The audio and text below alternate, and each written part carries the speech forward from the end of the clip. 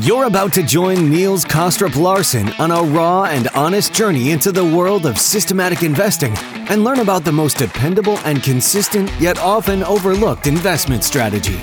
Welcome to the Systematic Investor Series.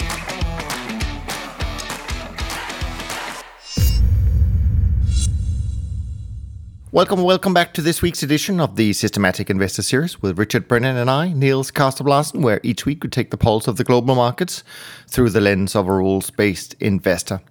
Rich, it is wonderful to be back with you this week. How are you doing down under? Very good news, but very hot. It's decided to turn on the sunshine in December down here in Australia, so it's boiling here at the moment, but I've got all of the fans going and I hope it cools down a bit. Yeah, well, actually, I'm also in a place right now where it usually is pretty hot, even in December. But there's a nice cool breeze coming through these days, so I'm not struggling as much as you are.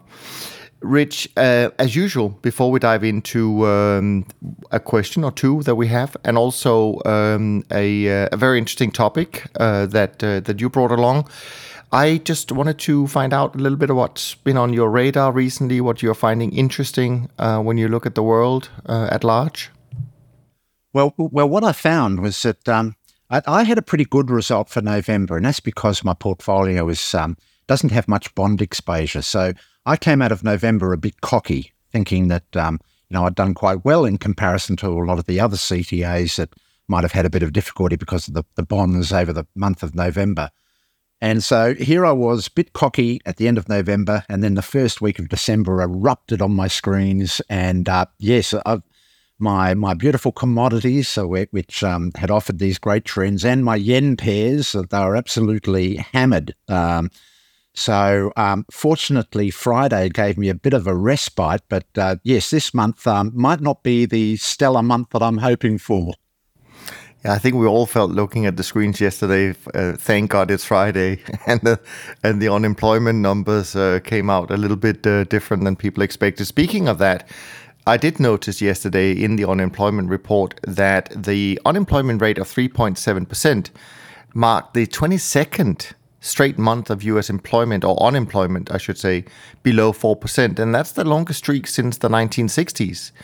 And by comparison, the unemployment rate never once fell below 4% in the glory days of the 1980s and 1990s, when everything was supposedly much easier. So it's interesting to see what the numbers are telling us and how people are feeling about the current economic environment, which I'm not so sure people think is such a great one at this point. Oh, agreed. It's a tough environment at the moment, very uncertain as far as I'm concerned. Yeah. All right. Well, let's leave the trials and tribulations for December until the end of the month, so we know what the final score is. But speaking of trend following, of course, as we normally do, you already touched upon it a little bit. It has been an interesting start to December. Certainly, fixed income markets have been, challenging for the longer term trend followers. Maybe some of the shorter term models have already turned and have done well. But of course, then again, the number yesterday may suggest that perhaps it's a little bit too early to completely conclude that the Fed is done. And also, if you look at I was looking at a chart for just 1 week price movements, and you also mentioned that there were some very large percentage changes, not in isolation, but actually, if you look across the board, markets generally seem to be kind of releasing a bit of volatility at the moment. Of course, not least spurred by the biggest one-day rally in almost a year on Thursday, after the Japanese Monetary Authority offered a surprisingly clear hint at a shift in policy, inflicting some pain, to say the least, on short positions in the yen and also maybe long positions in Japanese equities. But there were also some of the commodities that didn't do so well last week from a trend following perspective. Sugar, I think, was one of them. You may know a few others. And so we have started December off on a soft note, but we'll see how it all ends up. Clearly, it's not going to be the same as last year, where CTAs in general were having a great year. This has been much more challenging. And I guess this is perhaps our last conversation in 2023, except for the group conversations, Rich. So if you have any thoughts on the year as a whole, I would love to hear your thoughts. Well, after the prior year, this year's certainly been a year of stagnation for me. Early in the year, I had some sort of positive results, but over the course of the year, it's been quite a challenging year for me.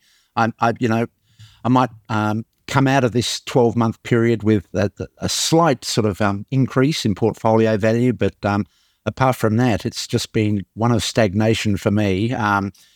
But with this change of trend that's occurred now, you never know where that might lead. This early December change might be signalling something coming.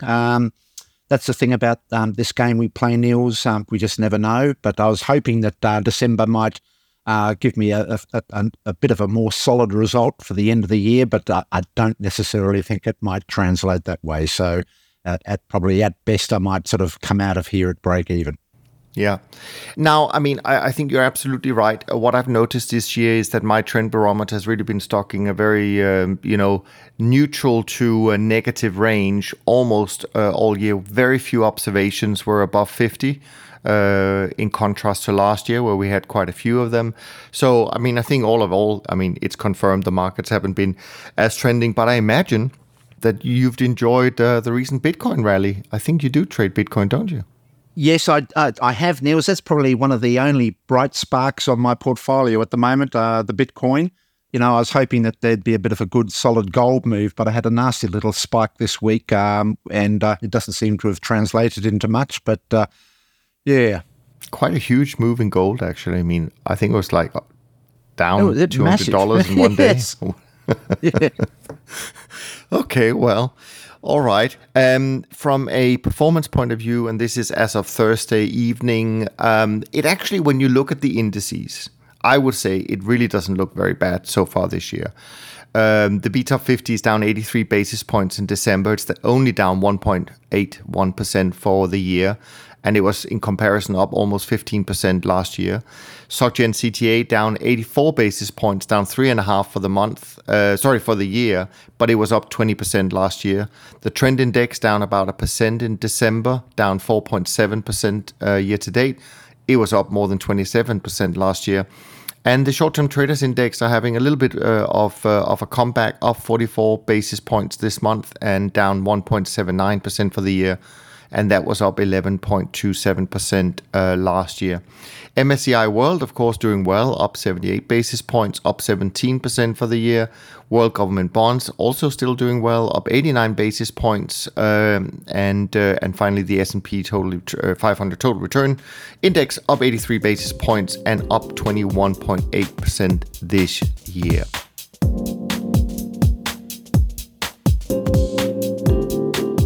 So, with that in mind, we're going to take a couple of questions from Adam, Rich, before we jump into your topics. So let me see what Adam wrote here. He wrote, a couple of questions for Rich next time he's on the show. I hear the phrase loose pants quite a lot, which makes sense. My question is, how loose is too loose with regards to the distance between the entry price and the initial stop? I see an obvious trade-off in that tighter initial stops will result in a lower win rate. However, larger profit multiples on the winning trades. Whereas wider initial stops may result in improved win rate, i.e. not getting stopped out unnecessarily. However, lower profit multiples on winning trades. As such, how do you strike a balance without overfitting the data to ensure the winners produce enough profits to pay for the many losers? I feel backtesting this is the simple solution, however, worries that this may result in curve fitting to the past. From experience, is there a typical range of ATR multiples that appears more reasonable over the long term, say, i.e. 2 to 3 ATRs, or say 10 plus ATRs? What are your thoughts on this, Rich? It was a great question by Adam. And look, just to put this into context, so Adam's right. The way I deal with this is in the backtest environment, but the way I do it is that I'm determining my stop distance by applying my models over very large, intensive data sets. So I'm not just applying it over one market, because my models I refer to as being universal models, because it's targeting this feature called outliers, which are universally present within any liquid market. It's not looking for specific properties of the markets. It's looking for these tail events that occur in these markets. So the way I do it, therefore, is I might have a 30-year history on 100 markets, and by undertaking my process of testing my models, I'm identifying the optimal stop loss across that entire selection of markets. So if you could imagine, if I'm trading, say, 70 markets with my portfolio with 30 years, that's 70 times 30 years of possible history, which my models are then determining the optimal stop loss. So that's how I'm avoiding it being curve fit, because it's applied over such an extensive data sample that the chances of it being curve fit for any specific market or any specific condition is very limited. And so that's the way I sort of overcome the overfit side of my testing. And what I'm finding is that I'm also trading in an ensemble of trend following models, ranging from short to medium to long-term models. So that therefore also changes the stop loss multiple that's being applied. So all of my models are applying a consistent 25-period ATR, but the multiples that are applied to those determining the initial stops might be ranging, say, from 3 ATR up to 8 ATR, but it's dependent on the short-term, the medium-term, or the long-term model where they're fitting. The longer-term models obviously have a wider stop, maybe 6 to 8 ATR. The medium-term models might have something from 4 to 6 ATR, and the short-term models might have 2 to 4 ATR. That's sort of how I'm doing it. And so when you talk about loose pants, that's a principle where we don't want our models to be too prescriptive to attacking a particular form of trend. We want them to be able to capture a large variety of different trends, and particularly these material trends that are often very volatile in nature. So you do need this freedom for price to move within constraints. You can't be too loose pants, because you don't want to find that after holding your position for 6 months, it goes back to your initial stop. So I've got a trailing stop that also applies this principle of loose pants, but progressively over the course of time, that trailing stop is slowly ratcheting up behind price, so that when the trend inevitably turns, not too much profit is taken off the table. And that's obviously also dependent on the long-term, the medium-term, the short-term model. So when I'm applying this as an ensemble, if you could imagine, each one of my models has fairly loose pants, but collectively as an ensemble, they have extremely loose pants, because they can capture a vast different array of different forms of trend with that ensemble of models working. Some will be whipsawed out, others will stay in. So that's how sort of I'm trying to get the best of both worlds, having this massive loose pants with my ensemble, and giving this freedom to move, but also not leaving too much profit on the table when those trends turn. Do you, just out of curiosity, something I don't know myself, do you apply different lookbacks for the same type of model, or do you actually say, no, this particular model only trades this time frame, and therefore this kind of stop rule, but it's the collection of many different models with just one single time parameter that makes up the ensemble? I suppose, Niels, I've got about 5 different core models, one being a Donchian breakout model, another being a moving average crossover model, another being a regression trader model, a Davis box congestion breakout model. There's 5 models I'm trading. But within that, I might be trading up to an ensemble of 10. So some of the models, like the Donchian breakout, might have 2 models, one being a medium term, one being a long term. It all depends on when I undertake this testing on a yearly basis. As you know, when new data comes in each year, I'm undertaking this process continually. Sometimes I'll find that the models I trade, the 10 models I trade for the next year, might have 3 Donchian breakouts, 2 moving average crossovers, 1 regression line trader, 1 Donchian. It's how it sort of all comes out in the wash effectively through the testing process of my workflow. I actually don't think I've come across anyone who trades the Davis box breakout, which I think is quite funny because people may not know that Davis. I think he was like a show dancer, wasn't he? Yeah, I think so. I think he was, and it's an interesting one because a lot of people say, well, that's not really trend following. In a way, I tend to agree with them. It is more a momentum trader, but the Davis box one actually leads me to some of these short-term models, which I'm looking at sort of integrating into my portfolio. But look, I like to say that I'm always trend following. So yeah, I'll always sort of argue with someone when they say my Davis box is a trend following model. We'll keep it between ourselves, Rich. No worries. Thanks.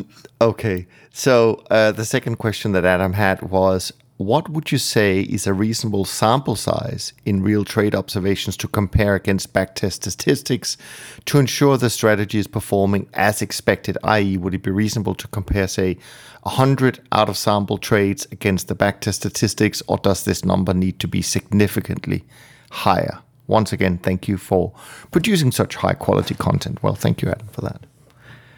Look, personally, for me, no size is long enough as far as a back test for me. So the way I approach these markets, and it's going to come up in the topics we discussed today, Niels, is that I recognise that these markets are these complex adaptive systems. So over the course of time, they adapt and change. They're non-stationary in nature, and the future inevitably is going to be different to the past. So what I'm doing using my back test for is robustness testing, effectively. It's not to have any expectations about what the models are going to deliver in the future, but what it is an environment in which I can stress test and back test my models with robustness. So the way I approach sample size is I prefer to consider it not in terms of sample size, but I prefer to consider it in how many different regimes has your model coped over. So the reason I say that is that, when you get into the world of high-frequency trading, you can be in a single regime for a period of 2 weeks and have a sample size considerably more than what I've got over my lifetime. So what I am concerned with is ensuring that I've got as much history and as much different regimes as possible to stress test my models.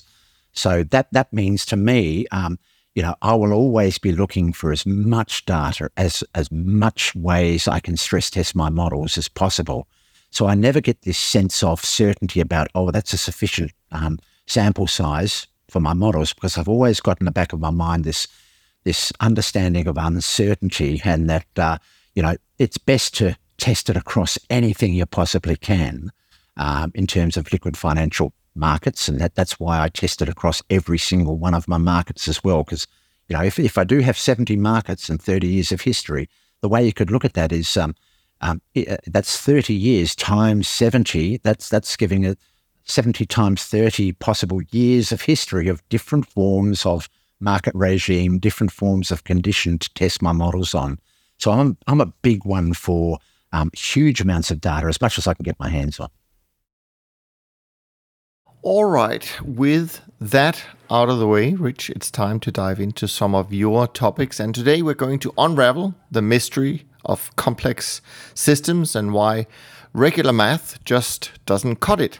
So we're diving into complex adaptive systems, or CAS for short. These are tricky beasts you find everywhere, from nature to the stock market. They're super interesting, but a real headache for the usual number crunching methods. We especially are going to look at financial markets as a type of CAS. And here's the twist. These markets are always changing and adapting. That means they throw curveballs that standard stats just don't catch, hiding risks we might not see at first glance. So with that very brief introduction, Rich, I'm going to leave it to you and hopefully keep up with you. Okay, Niels. So here we go. So what I'm going to do, Niels, is I'm going to explain these key properties of complex adaptive systems. And these key properties really are game changers in the way we understand systems and in the way we need to analyze systems. So if we can appreciate that these financial markets are these things called complex adaptive systems with these particular properties, it's going to possibly open our eyes to new ways of analysing these markets as opposed to the traditional approaches that we're often familiar with and what we often hear in our trading world. So I'm going to describe firstly the 5 key properties of complex adaptive systems and then give examples from both nature and from the financial markets so we can come to grips with what this means. And then once we understand those 5 properties of the complex adaptive system, then we're going to look at how traditional models might lead us into traps if we are using those traditional models as a way to assess these financial markets. So I'll start off talking about these 5 key properties of complex adaptive systems. And the first one is nonlinearity. So nonlinearity in a complex adaptive system means small inputs can lead to disproportionately large outputs and vice versa, making their behaviour non-predictable and non-linear. So nonlinear is this fundamental property found in complex adaptive systems where the relationship between outputs and inputs are not proportional, often leading to these unpredictable and disproportionate outcomes. And nonlinearity typically is a result of one-to-many relationships as opposed to one-to-one relationships that exist in complex adaptive systems and can lead to the whole being greater than the sum of its parts. So let's look at firstly what these one-to-many relationships mean, and I'll give you an example. Think of a rainforest where we have a canopy tree in that rainforest. The canopy tree is used by many living systems for a range of different functions. It provides a place or a habitat for certain species in the canopy tree. It provides a food source for many other species.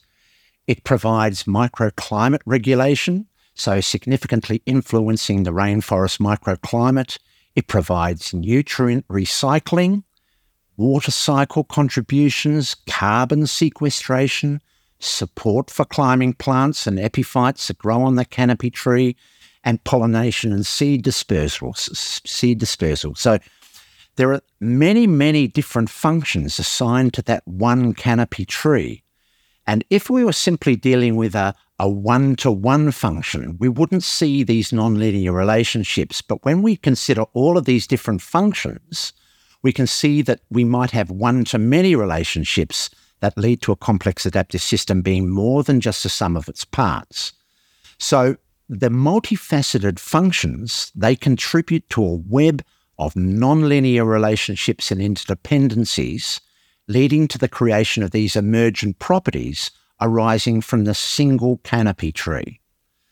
So when we consider the canopy tree in the rainforest, now we can look at other complex adaptive systems, such as a human being, an elephant, a firm, a city, a financial market, or even an artwork.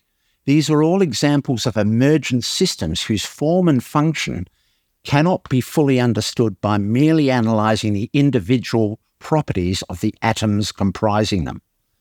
So at the heart of these emergent systems is this one-to-many relationship, and these plural relationships make these complex adaptive systems nonlinear in nature, which contributes to their complexity and unpredictable nature.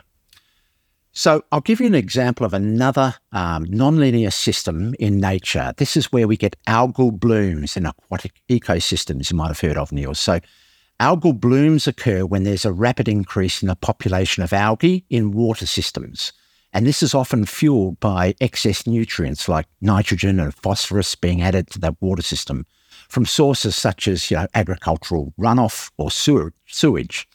And at first glance, the addition of these nutrients, small as they might be, might seem to be only a minor change. However, this small input can lead to a disproportionately large and often harmful output for that aquatic system. So this small increase in nutrient levels leads to a massive growth in algae, which is the output. And this then affects various components of the ecosystem, from water quality to the health of the aquatic species, And the overall impact on the ecosystem is far greater and more complex than that initial input of those few nutrients going into that system. And this showcases how nonlinear dynamics can lead to unpredictable and substantial changes in these complex adaptive systems.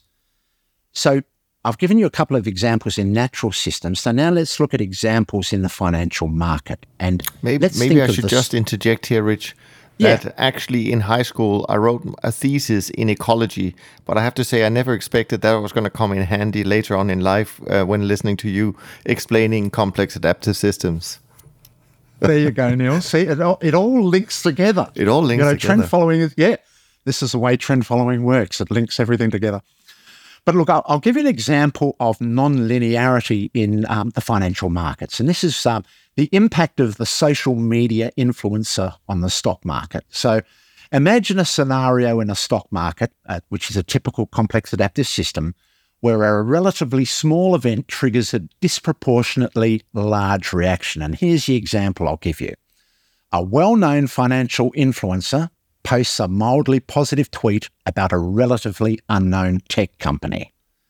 Now, the environment they're dealing with is a complex adaptive system because it includes stock market participants and all of the social media participants that are linked to the stock market, with millions of interconnected participants and variables in that complex adaptive system. So the initial reaction is that a few of their followers buy stock in that company based on that social media influencer's point he made in his Twitter feed or whatever. Then we get amplification as these purchases by those small number of followers increase the stock's activity, and it begins to appear on the radars of algorithms and day traders that there's suddenly an increase in activity, buying activity of this stock. Then we get this snowball effect where the increased trading volume and price movement attract more attention. News outlets start reporting on the hot stock, further amplifying interest. And this leads to this disproportionate response. Within hours or days, the stock price skyrockets for far beyond what would be expected from that single social media post. So this is an illustration of nonlinearity where the input is small compared to the vastness of the stock market, for example, yet it led to a massive output, significant stock price increase. And it's also unpredictable because the scale of the response was not proportional to the input, making it highly unpredictable. But in a linear system, a small input would result in a small output. So we now understand what this nonlinearity is, which is you find that prevalent in all complex adaptive systems. So we'll move on to the next one.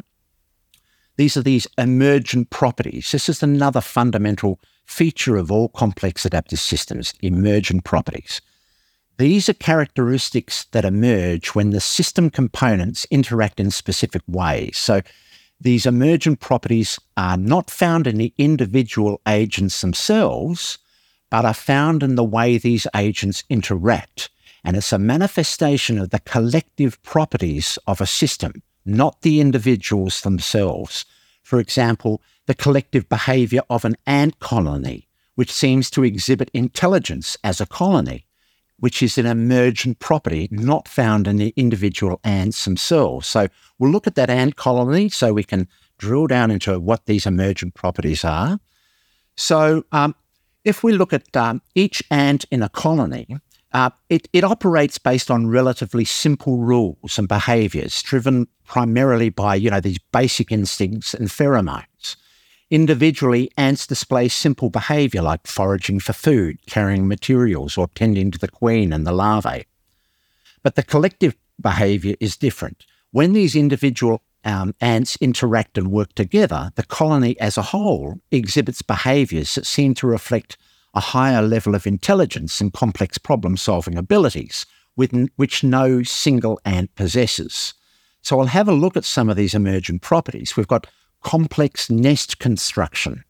Ant colonies build elaborate nests with specialised chambers for different functions, despite no single ant having the blueprint for the entire structure.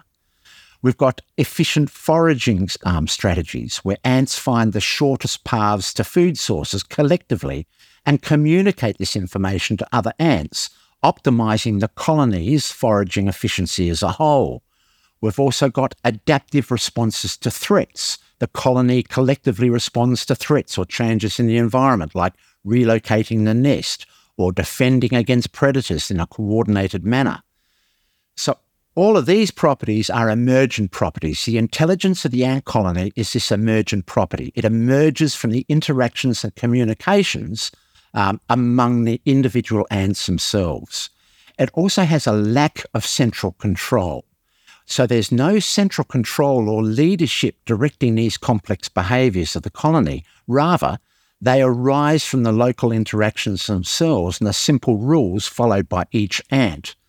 So this example sort of illustrates how emergent properties are a hallmark of a complex adaptive system, and they reveal that the whole can indeed be greater and qualitatively different than the sum of its parts. And in the case of ant colonies, the collective intelligence and problem-solving abilities are emergent properties that arise from networks of interactions among the individual ants. So that's now looking at it from an example of nature. Now let's look at emergent properties in the financial market. So the concept of emergent properties in financial markets are where interactions between, once again, numerous individual agents, instead of ants, we've now got traders and investors. We've also got institutions. These interactions lead to emergent behaviours that cannot be attributed to any single participant themselves. And here's how the analogy plays out. So each market participant, whether an individual investor, a large institutional player, or an automated trading system, operates based on their own strategies, goals, and information. These strategies may range from simple buy and hold approaches to, say, complex algorithmic trading, for example. Now let's look at this as a collective. When these individual agents interact within the market ecosystem, they collectively create market phenomena that no single participant could generate alone. And here are some examples of emergent properties. Market trends and movements. These overall market trends, bull and bear markets, are emergent properties. They result from collective buying and selling decisions of all market participants, influenced by a multitude of factors: economic data, company performance, global events, market sentiment, etc. Another emergent property is price discovery. The process of price discovery, where the market price of an asset is determined, is an emergent property. It's the outcome of numerous buy and sell orders interacting in the market. We've also got market sentiment, another emergent property. Collective emotions like fear or greed can drive market rallies or crashes, and these are emergent properties. They arise from collective psyche of market participants reacting to news, rumours, market conditions, etc. We've also got market resilience and crashes. Resilience in financial markets or sudden market crashes like 2008 are emergent phenomena. These phenomena result from complex interactions among various market players, policies, economic conditions, and so on and so forth. So, just like the collective intelligence of an ant colony, the trends, prices, sentiments, stability in financial markets are all emergent properties, and they're not directed by a single entity, but arise from the intricate web of interactions and transactions among diverse market participants. And this creates complexity and unpredictability because the complexity leads to the unpredictable nature of the markets, like the emergent behaviour in the ant colony. The market's response to a new piece of information or change in policy can be disproportionate, can be unpredictable, reflecting the complex interplay of these individual actions and reactions. So that's the emergent properties. That's the second major feature of complex adaptive systems. We've seen this in ant colonies, and we've seen this in the financial markets. The third very important property is self-organisation. So a complex adaptive system has the ability to spontaneously create order. And a classic example is the flocking behaviour of birds in nature, where complex patterns emerge, say with the starlings, without any central coordination.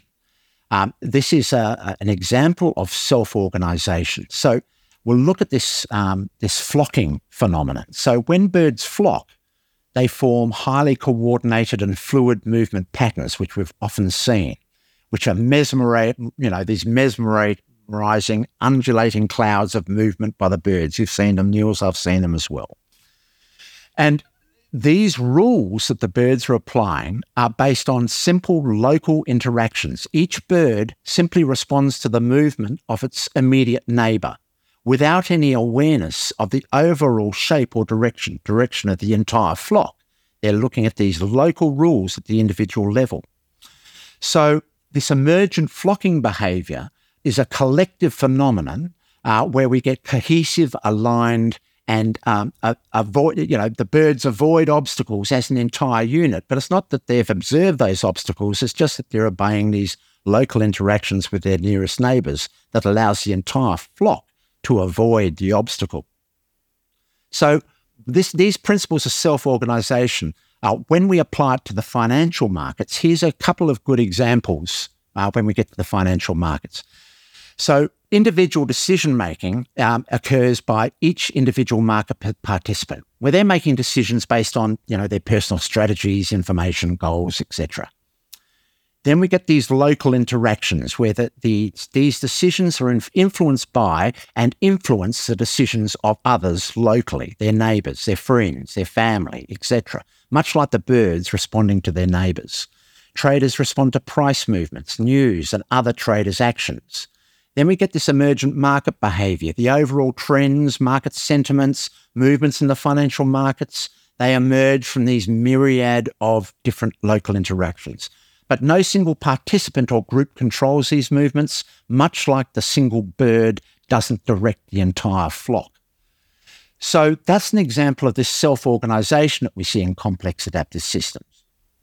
The fourth major property is this function of adaptation and evolution, hence why they're called complex adaptive systems. So complex adaptive systems can learn from their environment and evolve over time. And the financial markets are constantly adapting to new information. Here's a really good example in the financial markets, where financial markets adapt and evolve. So in the early stages of electronic trading, financial markets, they were dominated by traditional trading strategies where decisions were often made on slower timescales based on fundamental analysis of companies and markets. We can go back to the 1980s, 1970s. This was the way the markets operated back in those times. But then we got an introduction of new technology where the advent of advanced computing and communications technologies, a new form of trading emerged, high-frequency trading using complex algorithms to execute trades at incredibly high speeds, often in fractions of a second. So we have this market adapting and evolving to this new player, this new process, this new behaviour now that has emerged into the market. This is where the system has learned from the environment. As financial markets evolve with these electronic trading platforms, high-frequency trading algorithms began to learn and adapt to market conditions, leveraging speed and efficiency to gain an advantage over traditional trading methods. And the market's response to this was, well, the markets adapted to the process of high-frequency trading.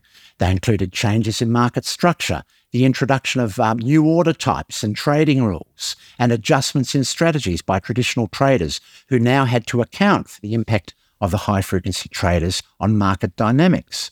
We had the evolution of strategies, such as over time, HF2 became more prevalent. Its strategies also evolved. This included developments in machine learning, artificial intelligence to analyse market data and execute trades based on complex adaptive algorithms.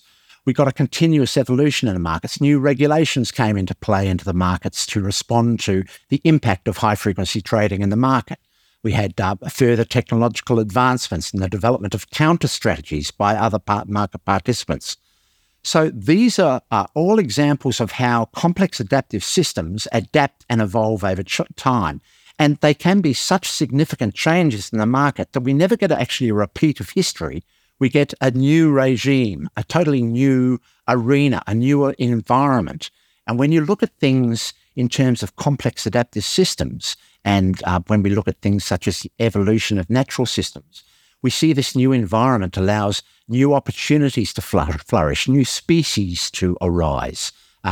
traditional species get vanquished or outcompeted by these new emerging species.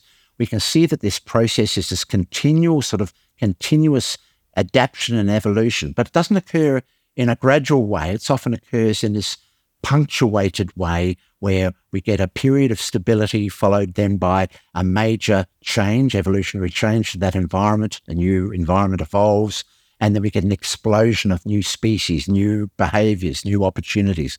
That's the way complex adaptive systems evolve into the future.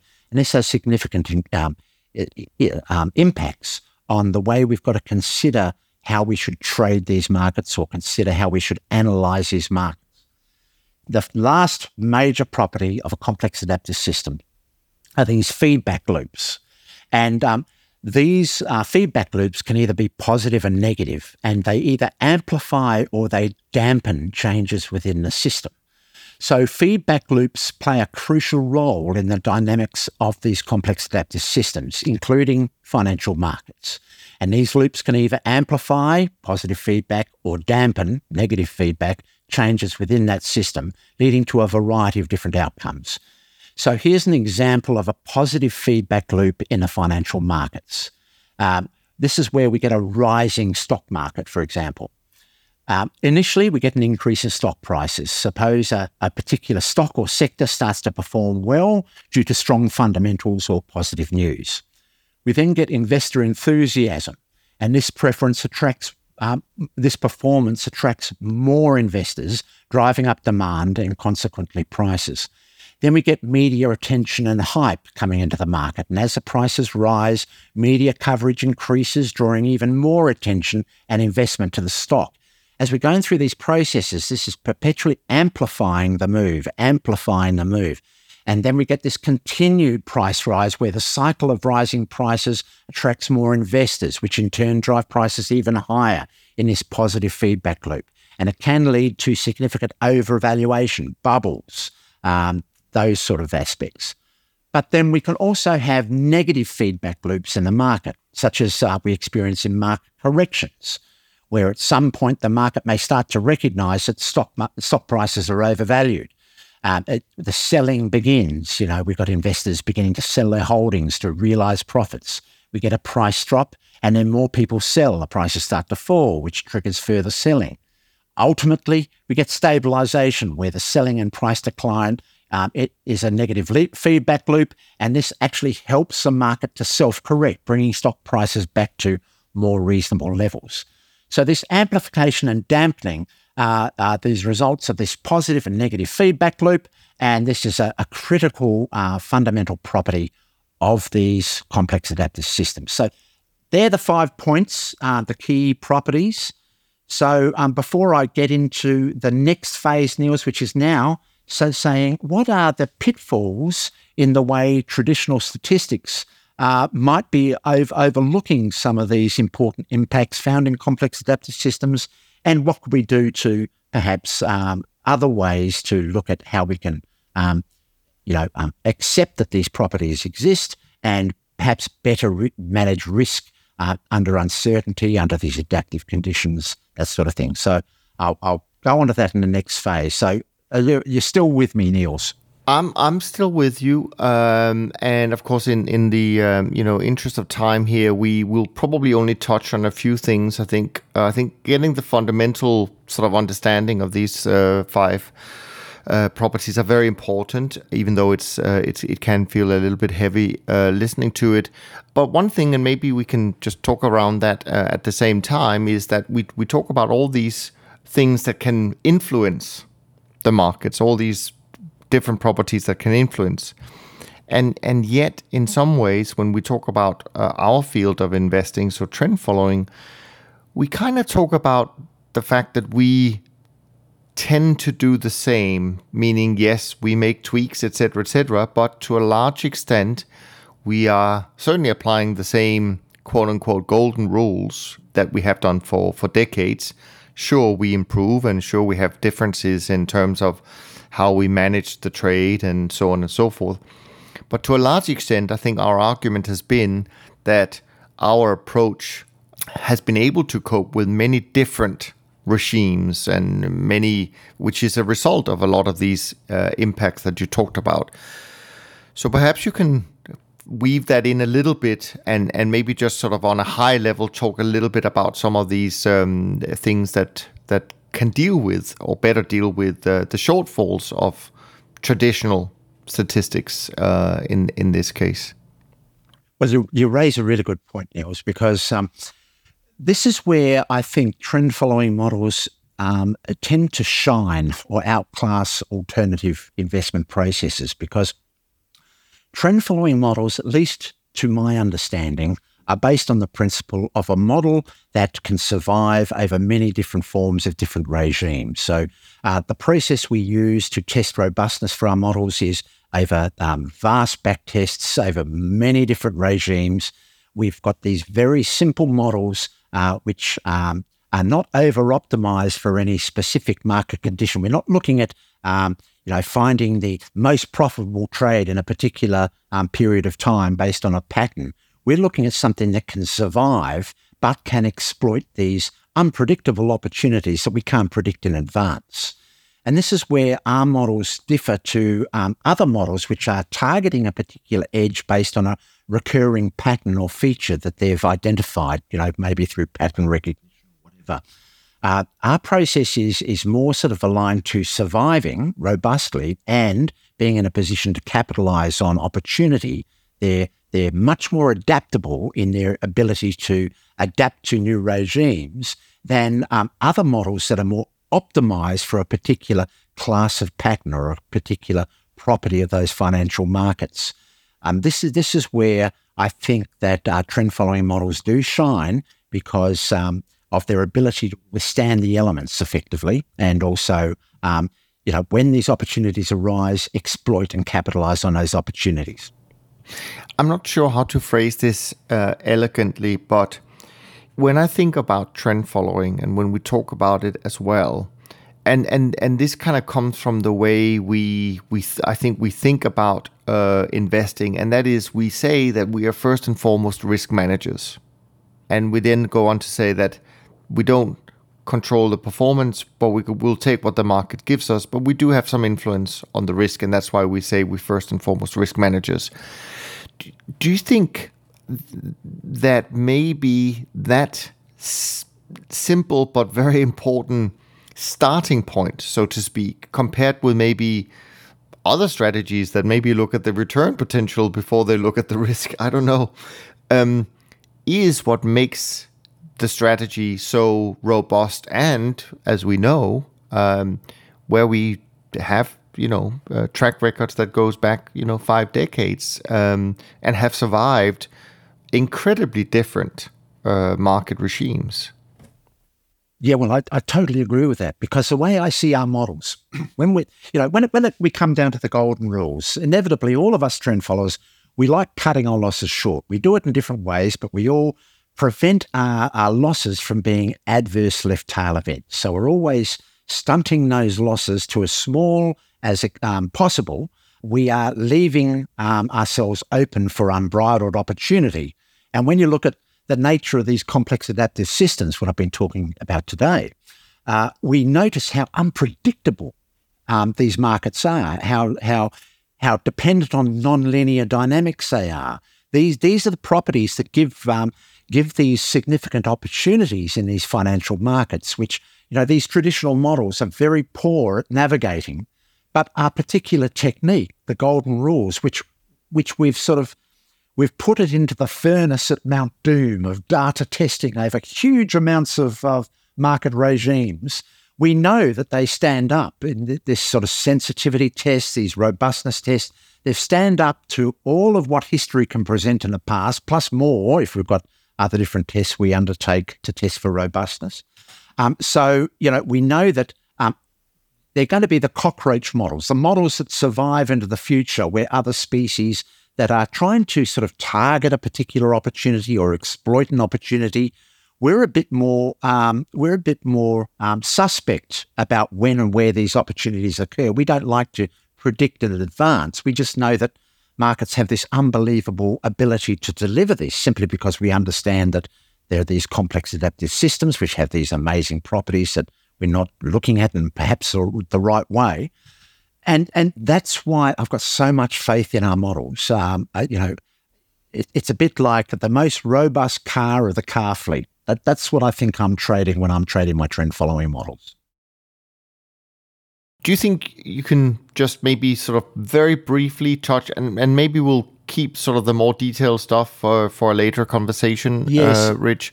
But what just I might do is I'll break it down into dot points effectively. Yeah, so I'll really get through this next part. So we're looking at some of the limitations of traditional statistics based on these key properties we've discussed in this podcast, those 5 key properties of complex adaptive systems. Now, the first thing is a lot of traditional statistics deal with linear statistics, normal distributions.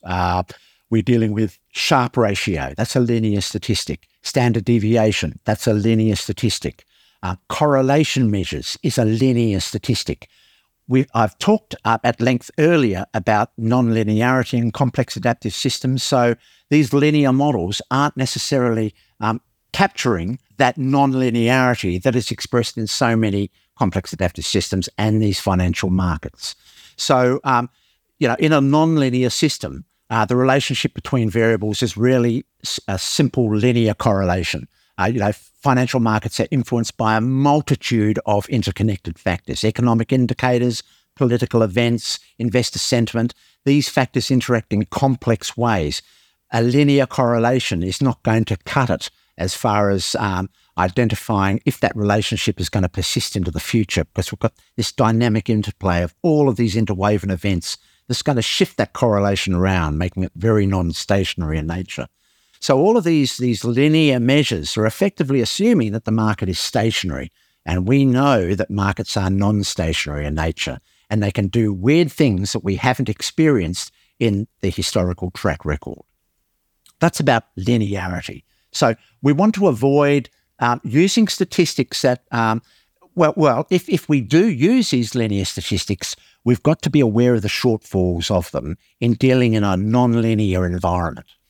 The second thing is traditional statistics often deal with what we call reductionary processes. So what happens is traditional quant methods, they try and break down systems into simple isolated parts.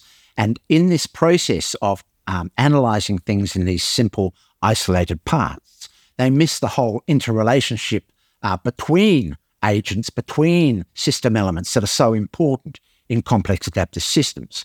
And this, therefore, often means that they totally underestimate risk events because they don't see the interrelationships and dependencies that exist in that complex adaptive system. So, we see analysing market sectors independently in financial markets is not necessarily a wise practice. So a common method in financial analysis is to examine individual market sectors like technology sectors or healthcare sectors in isolation to assess their performance and risk. But the limitations when we look at it from a complex adaptive system is that this approach overlooks how sectors influence each other. For instance, a technological breakthrough in the renewable energy sector might significantly impact the oil and gas sector and vice versa. We've also got the single factor models that are applied in economics. There's significant limitations to that. So this is part of this reductionary approach. In economics, these models often focus on single factors like interest rates alone and predict outcomes like investment or consumption based on these single factors. But the limitations in a complex adaptive system is that these economic systems are influenced by many interconnected factors, political events, technological changes, social trends. These factors interact in very complex ways, and single factor models simply can't capture that. The other example of the reductionary process at play is where people are looking at things like individual trading behaviour in stock markets. So a reductionary approach would analyse individual trading behaviours to understand market trends. They wouldn't look at how a complex adaptive system views it, where the stock market's movements are the result of collective behaviour, where individual actions are influenced by and influence others in the feedback loop. So that's a second thing we've got to be aware of with these traditional models, this reductionary process. Avoid the process of reduction and analysis because you often miss the important connections and interrelationships that exist in that system.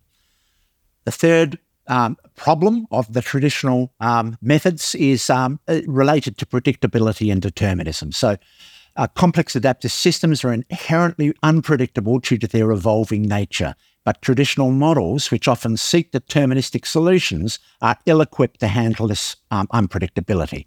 An example, a dependence on backtests to estimate future returns.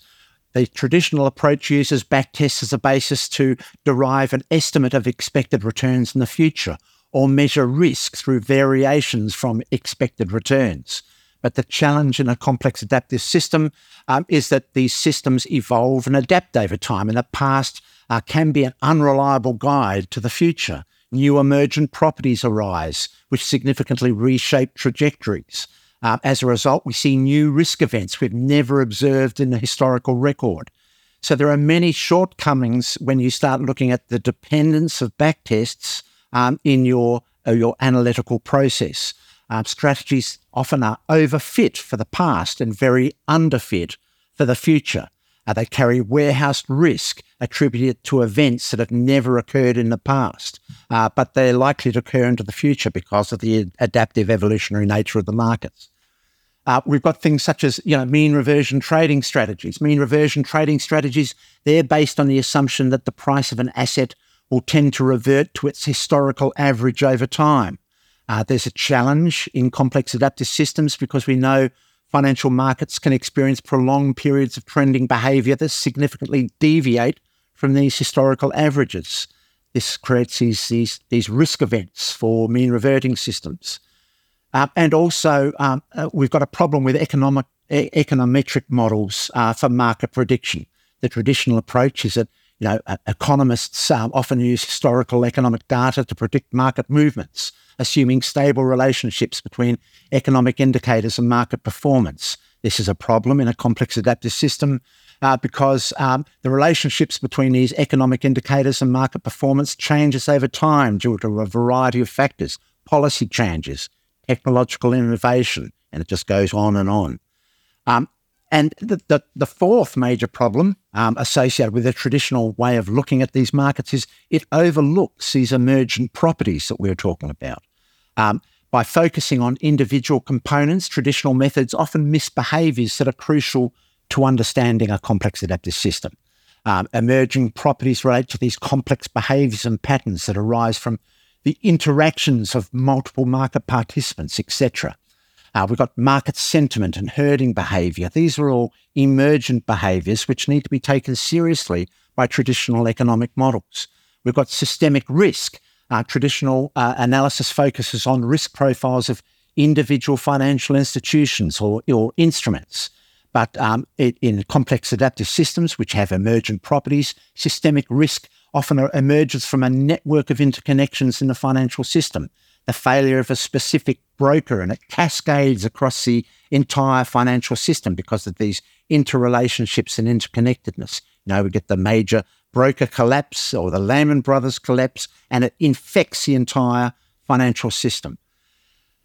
The last point, Niels, before I close up on this is this historical dependency, because complex adaptive systems, they all are influenced by their past states, a factor that many traditional models do not adequately account for. This is this process we talked about previously, Neil, called serial correlation. Dependent on the sequence of events when they arise and what type of events they are, they do shape future events. So there is this historical connection. We can't just assume that there is no significance in past events. They carry a momentum signature. They carry signatures that do actually go into the future to create these unusual future trajectories. For example, consider the impact of long-term economic cycles, such as those described by, in your book, The Fourth Turning, Niels. In The Fourth Turning, where we have Western capitalist economies experience long waves of booms and busts lasting, between 50 to 60 years between these events. These are all these historical dependencies that exist in the market that actually influence future states of the market. We've got part dependence in asset prices. We don't need to go into that. We've talked about that enough on this episode, Niels. Impact of past financial crises. So the influence of crises like 2008 global financial crisis on subsequent regulatory changes, investor behavior, market structure. These all have influences into the future. So Neil, the problems with these traditional models is that they're not addressing some of these key features of these complex adaptive systems. But there are particular processes we could be looking at and perhaps should be more strongly looked at. I won't go into detail, but agent-based models is a really interesting area that, when undertaken correctly, can take heed of all of these properties we're seeing in these complex adaptive system, where we use these agent-based models where the agents consist of various types of trading agents. And you do this in a computerized environment where you include different populations of different behavior of traders who base their decisions on different aspects, such as fundamental value. We have noise traders in the mix who make these random, uninformed decisions. We've got technical traders who are relying on historical patterns. When we put these collections of participants into these agent-based models, we get these relationships and independencies all developing in these computerized simulations, which start showcasing these periods of boom and bust that aren't being picked up by these traditional models. It's showcasing a lot of the symptoms we've been talking about here. So it's a really exciting area, these agent-based models, and that's possibly where the future of understanding these markets, there might be more emphasis placed on this in the future rather than the traditional focus on, say, the linear models and those sort of things. But look, I'll leave it there, Niels. And so we've explored a lot in this episode. I probably haven't been able to do justice to it totally, but I think I've got across the main points here. And any thoughts? Yeah, I mean, this stuff is complex, and I think even for people who have been in the trend following world for a long time, some of the things that you are bringing to light, I think, is looking at this from a different perspective, explaining it with different words, different terminologies than maybe most of us have been doing when we're thinking about, quote unquote, a simple strategy such as trend following. So it's super important, but it's also it can be very difficult to absorb, and therefore it's a conversation that needs to continue, so to speak. And I really appreciate you helping all of us to appreciate the challenges, but yet also that there are solutions and solutions that, in a sense, we as an industry have been embracing, maybe without thinking about it in the terms that you explain, and how you link it back to nature makes it obviously understandable that these forces are probably never going to go away, which is the whole reason why trend following continues to work. It is based on I say human behavior, even though we've talked about the rainforest and ants, which is not quite humans, but it is incredibly important to understand that. What I find interesting is if we go back to Katie Kaminsky's podcast, when she was talking about the properties of trend following models, their adaptiveness, their flexibility, those points that she raised, if you refer to those points, you'll see that those points are fully embedded within these complex adaptive systems. And I often feel that trend following, out of all of the strategies I know about, and I know quite a few of them, this is the one most aligned to what we're talking about in a way to navigate this uncertainty in these complex adaptive systems. Yeah, no, absolutely. I completely agree. And I think most of the people following these conversations and listening to us, I mean, they will, for the most part, either have experienced or at least heard of the great financial crisis and how it just felt very different from many other crises, because you suddenly were seeing banks, go down, and what effect did that have on other banks, and so on and so forth. And then the whole financial system became very fragile. And so it's certainly, for me, maybe the easiest way to think about this complexity and how changes in one part of the system can have huge effects on other parts of the system. And it goes back to what I often say, which is not a very elegant way of putting it, but it's this imagining the unimaginable. I mean, I think this is actually what we need to build into our investment strategies are strategies that can essentially cope with the unimaginable, because every time we have a crisis, or you could say in a day-to-day sense, there's always something new that we haven't seen before.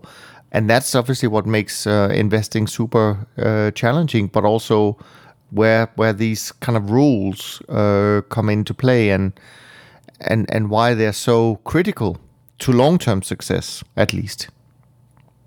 Those are my thoughts, Rich. As I said, much appreciated. Now, in a couple of weeks, we'll be releasing our annual year-end conversations. We're going to do that. They're going to be the last 2 weekend episodes of the year.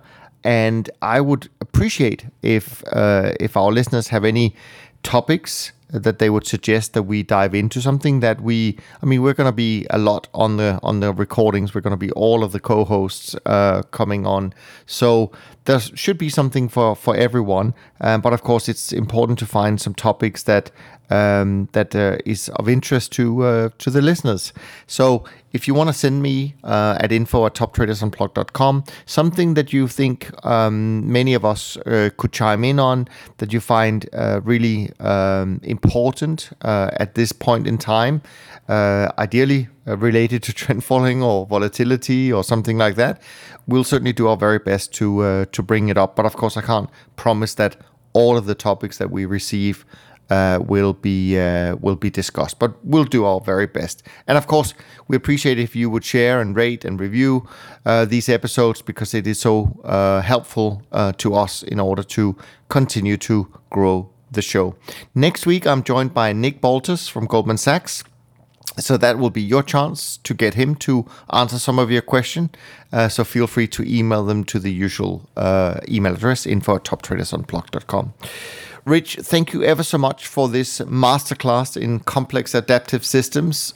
This is definitely your home field, and I look forward to continuing to explore this and better appreciate myself some of these really fascinating aspects of the markets. So thanks again, Rich, for doing that. Until next time, take care of yourself and take care of each other. Thanks for listening to the Systematic Investor podcast series. If you enjoy this series, go on over to iTunes and leave an honest rating and review. And be sure to listen to all the other episodes from Top Traders Unplugged. If you have questions about systematic investing, send us an email with the word question in the subject line to info@toptradersunplugged.com, and we'll try to get it on the show.